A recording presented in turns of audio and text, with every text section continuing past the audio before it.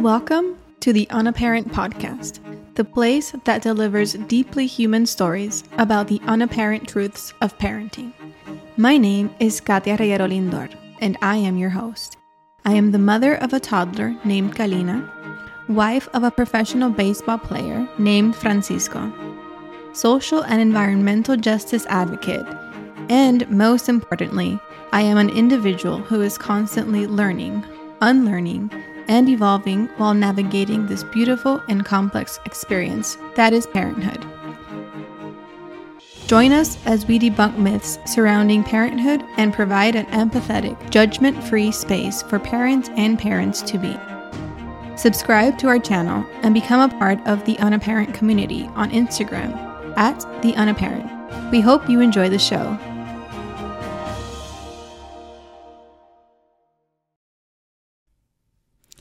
Hola, bienvenidos a nuestro último episodio de esta temporada. Es un episodio sumamente especial y de donde culmina donde nació mi podcast para empezar, que fue durante mi fase posparto con mi primera hija.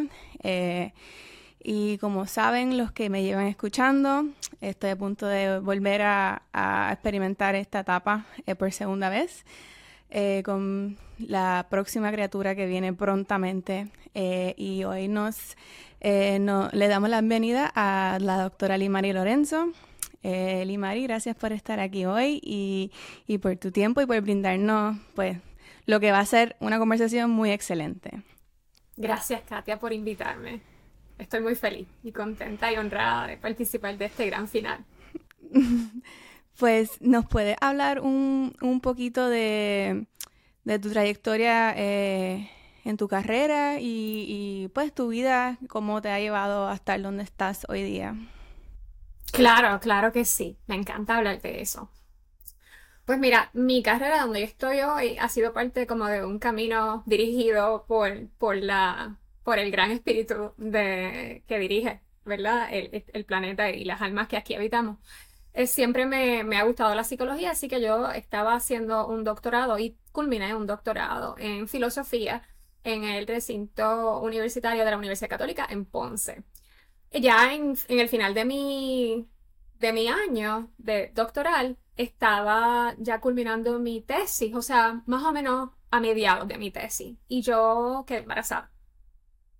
Cuando yo quedé embarazada, pues ese primer trimestre fue físicamente bien intenso, con mucha sintomatología y también emocionalmente. Así que yo tuve que posponer los estudios por un tiempo.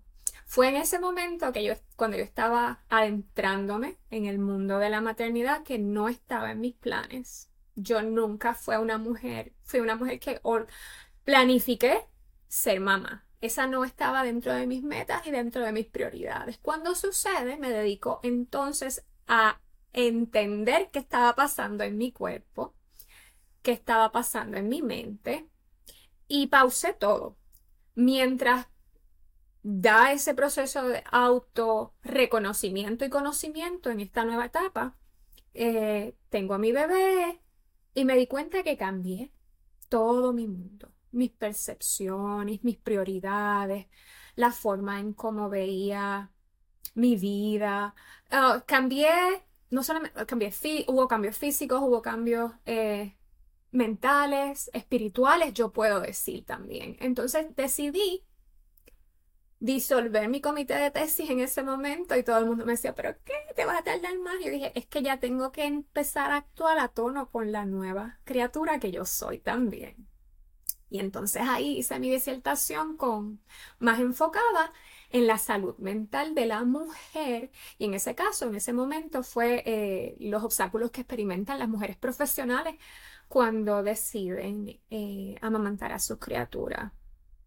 Y desde ese día he estado aquí, o sea, puedo decir, mi hija mayor cumple 15 años ahora a finales de mayo, o sea que puedo decir que ese es el tiempo que entonces me dediqué a enfocarme en la salud mental de la mujer de diferentes formas. Entonces mi background en Puerto Rico, vengo como líder en comunidades, en grupos de apoyo con la Liga de la Leche, estaba inicialmente, luego con ICANN, o ICANN, que es la organización que se dedica a apoyar mujeres que han experimentado cesárea y a sanar la herida emocional de la cesárea, pues creé el primer grupo en la región oeste, dando grupos, talleres, conferencias y trabajando con la que para mí es la pionera en la salud mental del periparto y el posparto en Puerto Rico, que es la doctora Marianela Rodríguez. Ella me conoció porque en mi proceso de sanación del parto violento que experimenté con mi primera criatura, parte de mi proceso de sanación fue abrir una página y dedicarme a orientar y a validar las experiencias traumáticas de otras mujeres de habla hispana. Ella tuvo acceso a mi contenido y nos contactamos. Y de esa manera comencé a trabajar muchísimo, entonces más directamente con las mujeres, ¿verdad?, embarazadas. Y ella fue la que me ofreció el primer trabajo en Puerto Rico con la comunidad pagado. Y desde entonces, pues no he Wow, qué parado, bien. no he parado. Así que me mudé a Florida hace casi 4 años y medio. He estado trabajando en diferentes organizaciones, trabajé en Type Team, que es más con salud mental infantil y las familias, cómo ayudar a las familias para que puedan aportar a la salud mental infantil. Luego trabajé con Healthy Families como especialista de familia. Luego trabajé en Healthy Start y ahora estoy más independiente. Trabajando desde la casa, ofreciendo talleres, haciendo este tipo de cosas y más estoy bien contenta porque estoy mucho más también concentrada en mi población de mujeres de habla hispana. Me encanta que pues tu vida quizás no fue como lo planificaste al principio, ¿verdad? Como creo que nos pasa a muchas, especialmente luego de convertirnos en madre. Quizás teníamos unos planes quizás muy claros, quizás no tan claros, pero definitivamente siempre ocurren cambios cuando nos convertimos en madres. Inevitablemente porque nosotras también cambiamos. Como muy bien mencionaste, nace una criatura y también nace una mamá. Siento que es algo muy, muy bello, aunque muy difícil para muchas personas aceptar una nueva realidad, eh, un, un nuevo propósito en la vida. Realmente es lo que yo siento que nació en mí. Y pues aunque seguiste con tu carrera de salud mental, ¿verdad? Fue como un divine intervention donde te dirigió hacia pues tu población actual a la que te dedicas y eso es magnífico. Y me alegro mucho que te haya encontrado también para mi vida personal, pero también para mis oyentes, porque una etapa que creo que no se habla, no se discute lo suficiente, eh, es la etapa posparto, ya que se escucha de la depresión posparto y siento que las conversaciones alrededor de ella son como que sí existe, como que ajá, y qué más. Y a mí, pues, yo me eduqué, tomé clases de parto, tuve dos parteras muy, muy increíbles y sí, como que me prepararon para que yo supiera que esto era algo muy normal, si me ocurría, y educó a mis seres queridos que estaban en mi entorno a cómo reconocer si yo estaba pasando por eso, que quizás yo misma no podía reconocerlo en el momento, porque son tantos cambios que pasa la mujer, tú sabes, que a veces uno dice, no, pero es que estoy cansada, tú sabes, que pues estoy de este humor porque no he dormido en X o Y días o semanas, o no, es que todavía tengo dolor del parto, o pues los traumas que ocurren dentro del parto a veces. Tantas cosas que quizá uno dice, no, no es depresión postparto, son todas estas otras cosas. Así que yo recuerdo, a pesar de haber leído y escuchado sobre la depresión postparto, yo no la reconocí en mí hasta meses después. Ya yo había pasado por el primer mes, que dicen que es más difícil, que uno no duerme, se está acostumbrando a la vida nueva de madre con un bebé recién nacido, pero me duró casi un año. Me di cuenta luego de que salí de él, yo dije, wow, yo estuve en una depresión postparto por un año, básicamente. Y me tomó tiempo reconocer que eso era lo que me pasaba.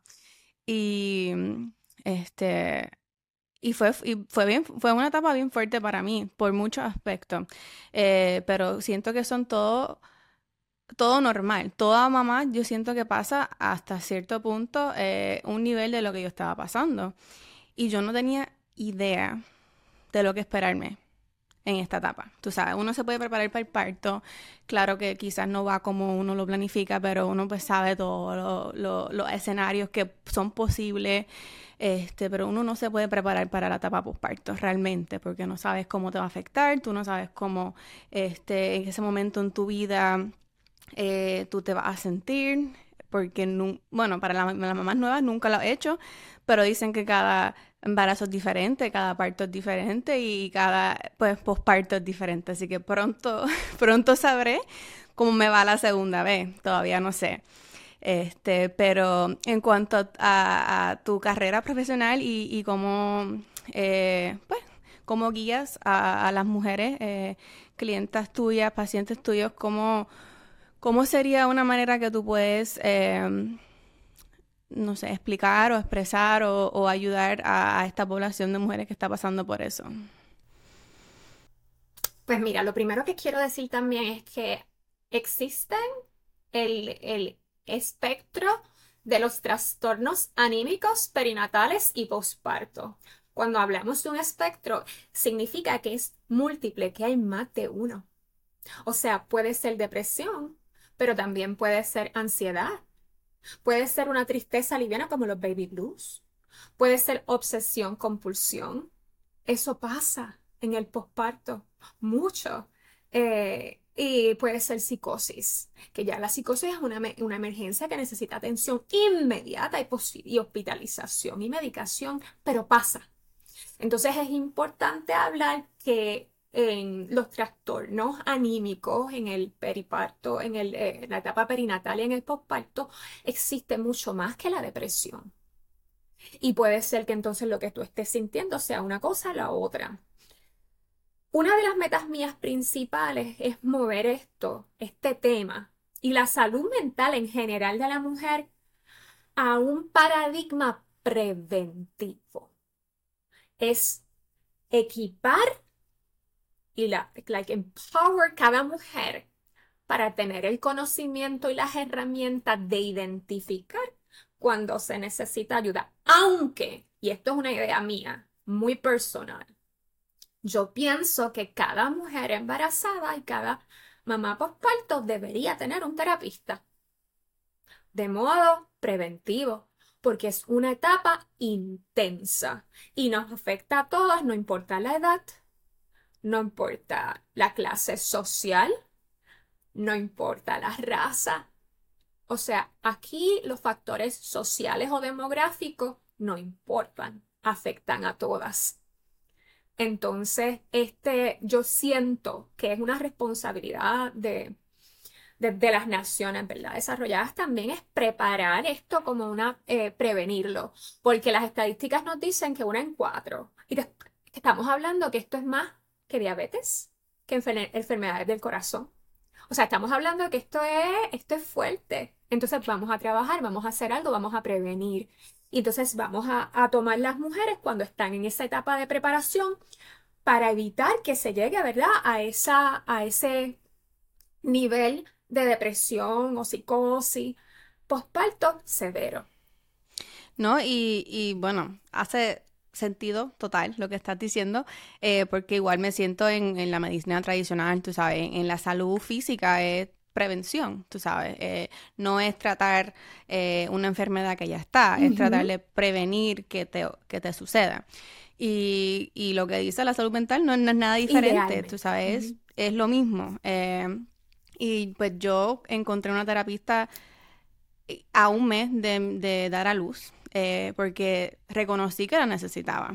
Y yo dije, y llevaba, de hecho, desde antes buscando, pero me acaba de mudar a Florida, entonces mi terapista, tuve en Puerto Rico on and off, pero en un lugar nuevo, o sea, bueno, no, I hadn't gone there yet. Como que estaban también en pleno COVID. En tu posparto. En mi embarazo y entonces en mi posparto pues fue que la conseguí finalmente. Pero ya llegó un punto que yo dije, Ujú. la necesito ahora, tú sabes. Yo la estaba buscando para como que maintenance, tú sabes, antes de eso. Y después Claro. fue que me di cuenta Ujú. que era una necesidad inmediata para, pues, mi bienestar, tú sabes. Así que, pues, gracias a Ujú. Dios lo hice y me ayudó con el proceso y igual fue difícil, pero yo digo, no sé qué hubiese hecho sin una terapista, especialmente en ese momento en mi vida. Así que lo que dices de prevención, wow. Ujú. Yo espero que personas que escuchen esto y todavía no estén en esa etapa, pues te escuchen y lo hagan, porque creo que sí va a ser toda la diferencia. Sí, no, y te agradezco que tengas la voluntad y la determinación de tenerme como invitada, de tener a otros invitados y de hablar y de ponerle voz, porque tener un micrófono y tener una audiencia es una posición de poder. Y debemos y tenemos la responsabilidad de utilizar el poder que cada uno de nosotros tenemos desde nuestros espacios y nuestras posiciones para educar y prevenir. Y ya con esto lo estamos haciendo. Así que gracias. Gracias a ti. Este, y, y bueno, aquí un poco más a lo personal. Eres madre también. Mm, Entonces, mm. yo sé que quizás es diferente tener la profesión que tienes y poder usar las herramientas, o sea, sigue siendo humana igual, pero ¿qué tú puedes decir de tu experiencia como mamá? Que quizás se te hizo más difícil de lo que pensabas teniendo la profesión que tienes y el conocimiento y la herramienta, o qué te ayudó a ti en lo personal. Podemos hablar y podemos hablar varias horas y escribir un libro de mis experiencias múltiples.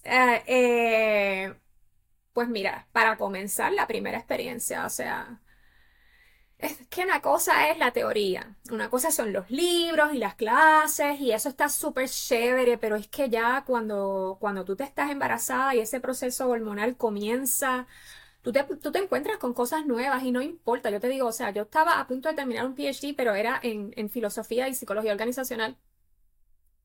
A ese punto yo era ignorante de la psicología y la fisiología del embarazo y el posparto. O sea, no, mi título era... O sea, y esa ignorancia me llevó a tener que, pues, una vulnerabilidad.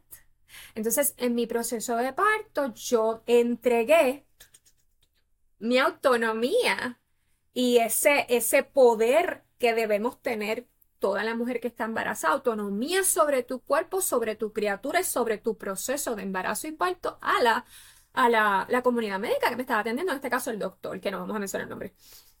Entonces, de ahí, al no tener esa autonomía ejercer ese control, ese poder, no control, como autonomía y poder sobre mi proceso desde una posición educada, me volví vulnerable y comencé a experimentar la secuela de, de los retos y las dificultades y las malas prácticas del sistema de salud.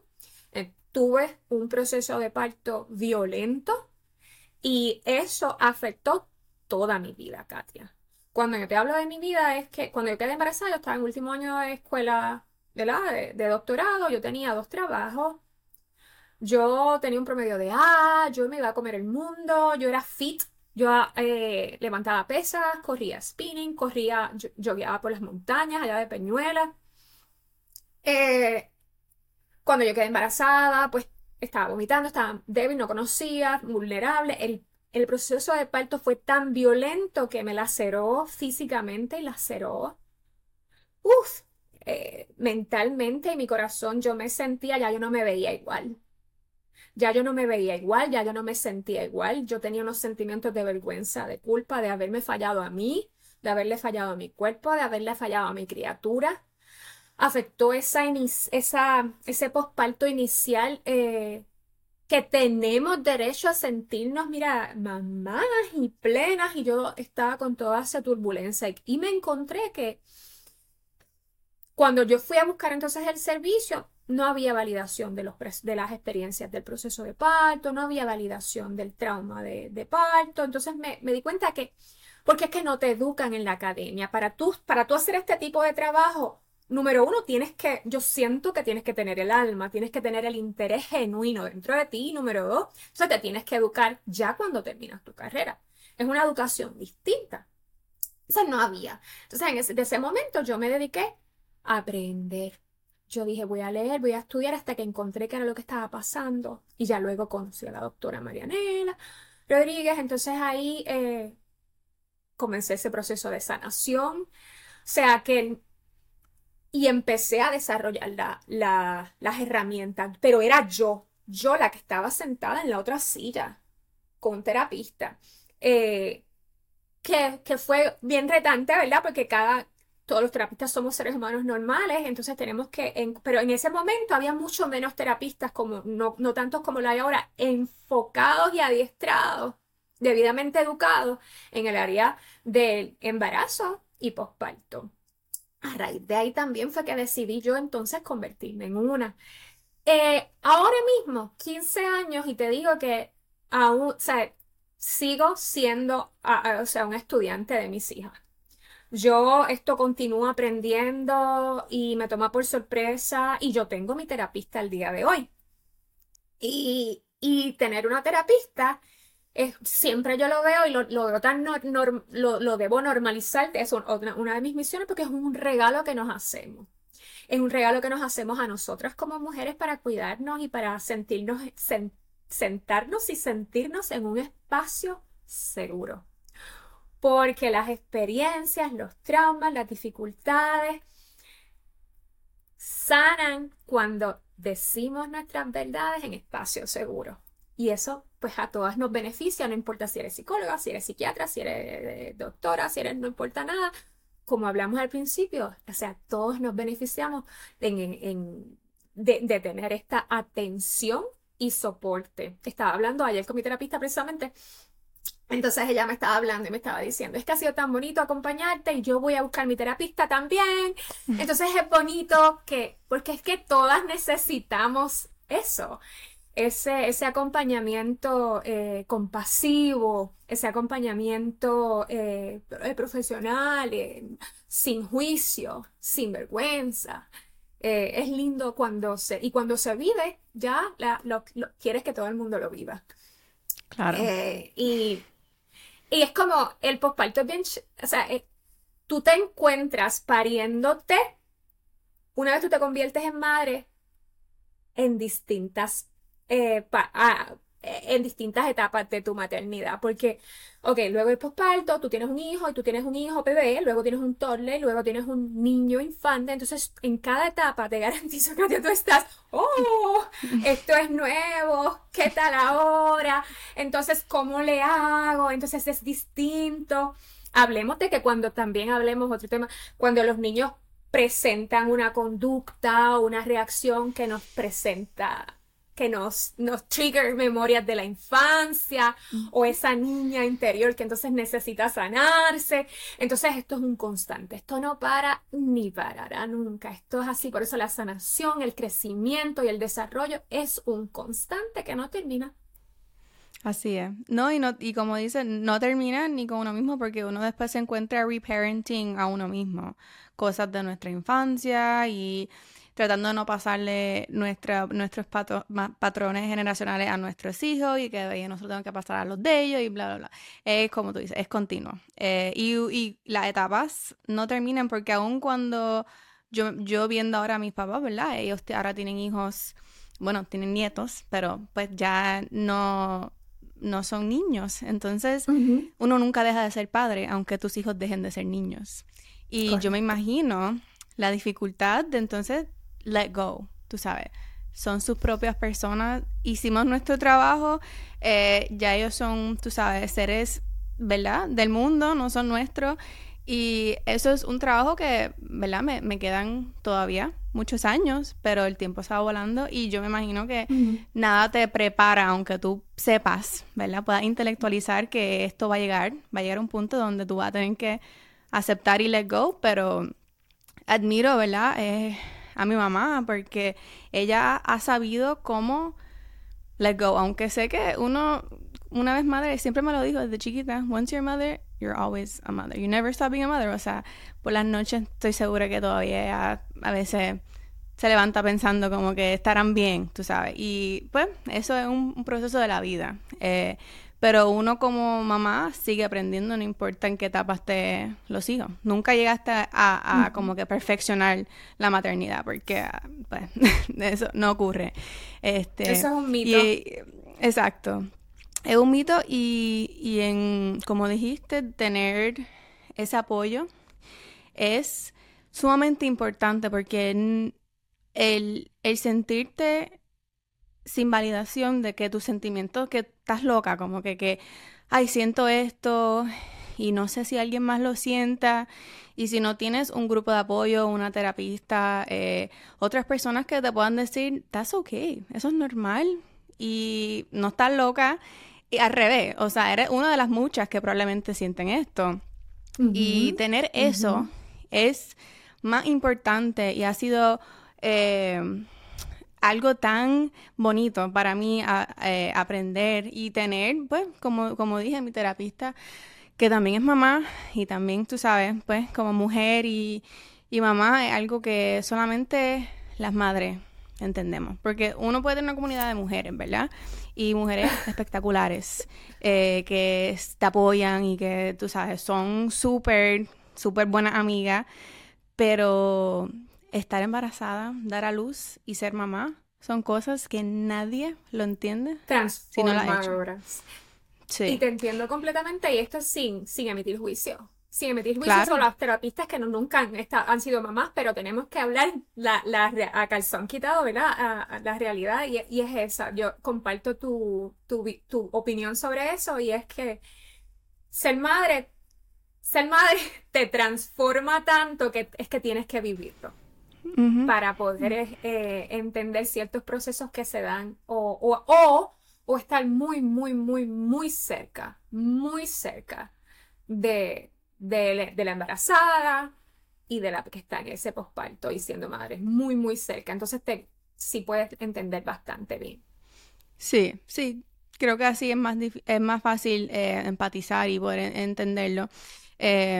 Y aún así, obviamente hay madres que no pueden tener hijos, pero como quiera son mamás, ¿verdad? Que no pasan por la situación biológica, pero pues o adoptan o tienen, tú sabes, surrogates.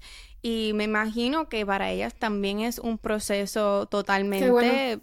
que te transforma igual. Yo por lo personal no puedo hablar de cómo es, pero no le quita Qué bueno que validación dijiste a eso. esas mujeres que también son y papás, mamá, Ellas papá. padecen. Ujú. Ellas padecen ellos padecen y pueden padecer de los trastornos afectivos perinatales y posparto. O sea, es toda figura, todo cuidador que asume el cuidado de una criatura. Ujú. No importa bajo qué realidades o escenarios. Ujú.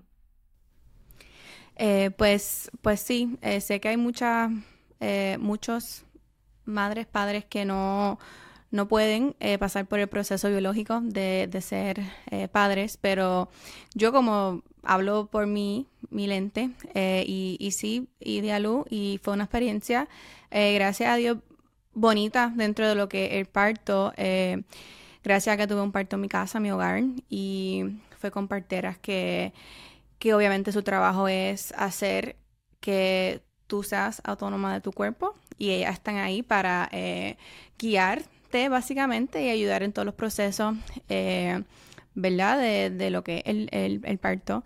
Pero me sentí muy apoyada y muy empoderada de mí misma, de mi cuerpo, y sí fue doloroso, obviamente no tuve epidural, pero yo pues vine preparada sabiendo que iba a pasar dolor, ¿verdad? Porque yo sé cuando es más difícil es cuando uno va pensando que va a tener epidural y después no lo pudo tener y después pasó el dolor, y eso puede ser bien traumático para algunas personas. Pero en mi caso estoy optando por volver a tener un parto en la casa. Y me acuerdo en el momento que yo lo estaba pasando, que yo dije, wow, ¿cómo las mujeres hacen esto más de una vez? O sea, yo dije, yo no vuelvo a hacer esto porque qué dolor. Y mira cómo la amnesia nos pasa a las mujeres que estoy volviendo a escoger lo mismo, a pesar de que lo más claro que me acuerdo es pensar ese pensamiento de que tengo que estar loca por volver a hacer esto. Y pues lo estoy volviendo a escoger. Pero nada, la cosa es que a pesar de que tuve un parto bastante bonito, sí tuve laceración, tú sabes, me tuve que ir al punto, a carne fría y, y verte diferente, ¿verdad? En un área tan vulnerable te hace también sentir como pues no sé, yo era que no quería ni mirarme ahí abajo por semanas, hasta que sanó un poco y es otra cosa que quizás no se habla porque a uno le da vergüenza hablar de eso, pero siento que es bastante normal que las mujeres, las que tienen, ¿verdad? Partos vaginales naturales también pasan por, probablemente muchas de ellas, pues tienen que pasar por un proceso de recuperación y quizá físicamente verse un poco distinto ahí abajo. Y algo que, pues con mi esposo, tú sabes, siempre ha sido me ha apoyado mucho y me ha dicho, eso a mí no me importa, ¿verdad? Pero uno como mujer dice, eso es una parte de mí que yo no esperaba que cambiara, tú sabes. Quizá iba a cambiar muchas cosas, pero eso era algo que, pues no estaba preparada para que eso cambiara también, a pesar de todo lo demás. Y entonces son cositas que el que no lo pasa no sabe o no lo piensa, porque es que los hombres, por ejemplo, no tienen que pensar en eso, para nada. Y quizás suena como una cosa mínima, pero añadió mucho a lo que yo estaba pasando en el momento de mi posparto Ok. y de mis emociones y de cómo no sentía validación porque yo decía, pero es que nadie entiende lo que yo estoy pasando, porque a pesar de los cambios emocionales, psicológicos, pues son cambios físicos, mi cuerpo obviamente no se ve igual porque acabo de dar a luz. Yo también me acuerdo que hablaste que tú eras bien, pues fitness, bien fit. Eso era parte de mi identity antes de dar a luz. Yo era la amiga fit de mi amiga, ¿entiendes? Como que yo era la que iba al gym, que yo siempre estaba, yo comía súper bien, bueno, trato de comer bien al día de hoy, pero eso de estar súper fit, ir al gym, yo iba 2 veces al día a veces, era mi prioridad, o sea, obviamente ser buena persona y estar fit, eso eran mis prioridades y cambiaron por completo y el aprender a embrace, tú sabes, a abrazar la nueva versión mía, me tomó tiempo y aunque yo podía intelectualizar, esto es una fase, no van a ser chiquitos forever, voy a poder volver a tener una rutina propia. Como alguien dijo, los días se sienten largos, pero los años se van volando. Pues cada día era una lucha nueva, porque cada día me veía y no estaba contenta con cómo me veía. Y cada día era como que una lucha con mi psyche diciéndome como que it's temporary, como que va a estar bien, lo importante es que seas, ¿verdad? Una buena mamá, lo demás es vanidad, lo demás es superficial, no importa. Pero no le quita que como mujer, como personas que éramos otras personas hace poco, tener una identidad nueva y aceptarla y abrazarla y amarla es un proceso. Y Ujú. por eso creo que la parte del proceso postparto es sumamente difícil, quizás aún más que el embarazo. Que tú ves los cambios mientras está embarazada y te crece y tú dices qué bonito es, ¿verdad? Que te crezca Ujú. la barriga, saber que tienes No un ser todas, humano. no Sí, todas, quizás no todas, exacto, no Katia. todas. Ujú, ujú. Por eso me gustó lo que dijiste al principio y es que la experiencia del embarazo y la experiencia del parto es distinta en cada mujer, en cada ser humano. Y tu realidad era muy tuya y era válida y era real y necesitaba trabajarse. Quizás para una amiga lo podía ver distinto porque la amiga tenía pensamientos o unas realidades distintas, visiones, percepciones distintas a las tuyas. Lo importante es validar y dar un espacio seguro de apoyo a cada mujer que experimenta, o cada ser humano que experimenta un reto en sus etapas, ya sea del embarazo o el posparto, o como dijiste antes, los cuidadores, que en este caso serían ya en la etapa de maternidad o paternidad, que también pudieran experimentar trastornos. Así que eso es bien importante, normalizar que somos únicos y normalizar que la forma en que yo veo lo que y los elementos y las situaciones que quizás me impactan a mí, pues me impactan, no te tienen que impactar a ti, no tuvieron que impactar a mi mamá, a mi abuela o a mi tía o a mi hermana, pero me impactan a mí. Y las proceso y busco una persona que pueda acompañarme en ese proceso de sanación. Así es. Sí, no, exactamente. Y gracias por decir eso, porque igual, y no sé si esto quizás tiene que ver con la sociedad y cómo le encanta pintar la maternidad como algo únicamente bello, ¿verdad? Rosita y como que, es lo que Ay, la mujer no. hace, es como que se hace todos los días, it's just a thing. Y yo Mm, me sentía como sí. que guilty por Ujú. sentir como que, wow, esta parte no me encanta, tú sabes, o Ujú. como que, porque no es que uno ama menos a sus hijos, no es que uno No, no daría la vida por sus hijos, no.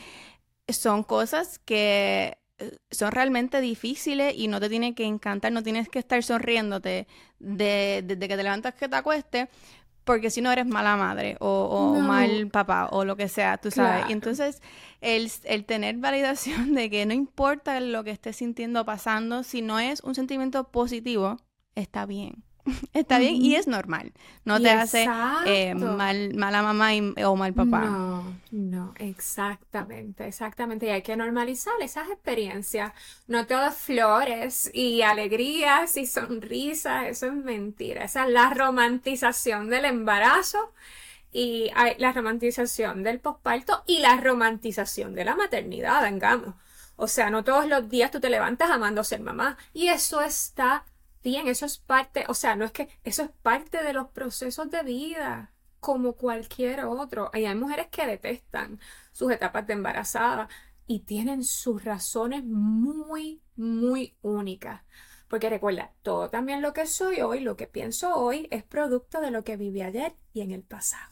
Entonces, como nadie vive lo mismo, las mismas circunstancias, experiencias, lo que vamos a hacer hoy, cada una de nosotros va a ser distinta. Ujú. Sí, definitivamente. Y volviendo también a, creo que mencioné, ¿verdad? Anteriormente de la identidad que uno tiene antes de ser mamá, las metas que uno tiene, una de las cosas que a mí me hacía sentir como que culpable era que yo todavía no era, quote unquote, una profesional, ¿verdad? Yo me crié en una familia bastante académica, entonces high achieving, y pues yo siempre decía, antes de ser mamá, yo tengo que ser ya lo que vaya a ser, ¿entiendes? Y yo quería estudiar derecho y yo dije, ya voy a haber sido abogada, ya yo voy a haber tenido mi carrera en pie, eso todo me va a hacer ser mejor mamá. Eso era lo que yo me había como que Ujú, convencido y lo que pues en mi crianza no fue que nadie me dijo eso directamente, pero ajá, fueron innuendos que uno va como que aprendiendo de niño y de joven. ujú, Y pues eso fue una de las cosas que decía, ahora mi única identidad es mamá, porque no tengo esa carrera que yo me había visualizado teniendo. ujú, There's no going back to work, como que no ujú, tenía ya una carrera antes de ser mamá. ujú, Entonces, obviamente, nunca es muy tarde, siempre uno puede seguir. La escuela siempre va a estar ahí esperándote si decide hacerlo. Eh, pero cuando cambiaron mis prioridades, también cambió mi visión de mí misma y yo dije, no tengo que ser abogada o X, oye, para ser buena mamá. Y realmente eso ahora mismo no me llenaría. En estos ujú, momentos, quizá en un futuro, decida que sí, eso es lo que me va a llenar, lo voy a hacer. Pero ahora mismo no me llena y como que aceptando eso y being okay with that y que la imagen que yo tenía de mí misma como mamá, pues no era la que yo pensé.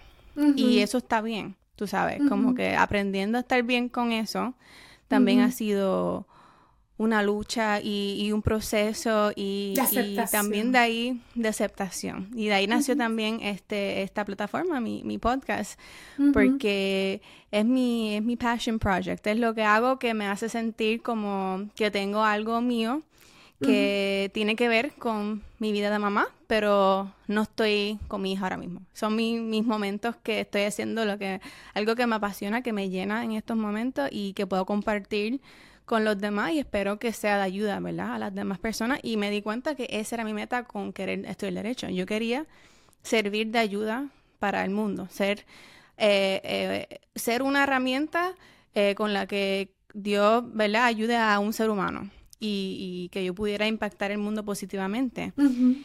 Y pues me doy cuenta que nuestros hijos es lo mejor y lo más importante que uno va a aportar al mundo es los hijos de uno. Pues nada, pues sí, eso es ha sido parte de mi proceso. Y yo digo postparto y postparto es forever, porque uno siempre va a ser postparto. Después que uno es mamá, eso es forever, como Normal. quien Ujú, dice. Así que, ujú, pues ujú, ha sido de lo que yo he tenido que aprender a aceptar y ujú. pues personas pues, como tú, que proveen también esa validación profesional, ¿entiendes? Como que Y espacios tener, seguros, ¿verdad? sí, espacio seguro y que pues se dedica a esto de una manera porque puedes tener amistades que te dicen, ah, sí, pero tener una persona que Ujú, tú sepas que por lo ujú, menos pues no te está diciendo como que algo por decírtelo, sino como que ujú, pues lo ujú, sabes y trabajas con muchas personas pasando por ujú, cosas ujú. similares o distintas. Ha sido de gran ayuda para mí, así que definitivamente exhorto a toda persona que esté pasando o vaya a pasar, como dijimos, de prevención, vaya a pasar por un proceso de maternidad, paternidad, pues, que busque su grupo de apoyo, ya sea en grupo o individuo como la doctora Limary. Quisiera utilizar uno de los puntos que traíste y Ujú, expandirlo un poco para beneficio de todos los que claro. escuchan. Y es eh, reflexionar en el hecho de que tú te honraste. Ok, lo primero que hiciste fue, tú identificaste cuál es mi realidad ahora, en este momento, ¿verdad? Y cómo yo puedo honrarla. Entonces, vamos a darle gotitas del saber y herramientas, ¿verdad? De empoderamiento y sanación a las mujeres. Identificar cuál es tu realidad, cómo te sientes, qué necesitas y cómo puedes honrarte. En tu caso, te honraste, decidiste, pues no. Quiero quedarme aquí. Me siento plena, me siento autosuficiente, me siento en desarrollo, criando a mis hijos y esto es mi proyecto que voy a hacer. Lo voy a transformar y voy a hacer este espacio de invitados y podcasts, ¿ok? Y desde aquí voy a aportar a mi familia y a la comunidad. Hay otras mujeres que quizás van a necesitar por su salud mental salir a trabajar. Entonces, lo importante es que te reconozcas, que identifiques cuál es tu necesidad, dónde estás. Y una vez la identifiques sin vergüenza y sin juicio, te honres. Ujú. Amén. Así es. Y me alegro que fuiste más expansiva en eso, porque realmente esa es la clave, porque como mencioné, uno viene quizás aferrado a ciertas creencias que o la sociedad sola te lo impuso, o tu familia, o tú misma, por tener altas expectativas de uno mismo. Y eso fue lo que me pasó, como que yo tenía esta expectativa de mí misma y como sabía que el ser mamá o papá no es algo light, tú sabes, no algo como que, sí, Mm, lo voy a hacer y ya. no lo es. Ujú, Lo tomé muy en serio, como que era un trabajo muy importante y ujú, pues pensé que yo tenía que ser o tener ciertos títulos para poder llevar a cabo ese trabajo de manera más, tú sabes, perfecta.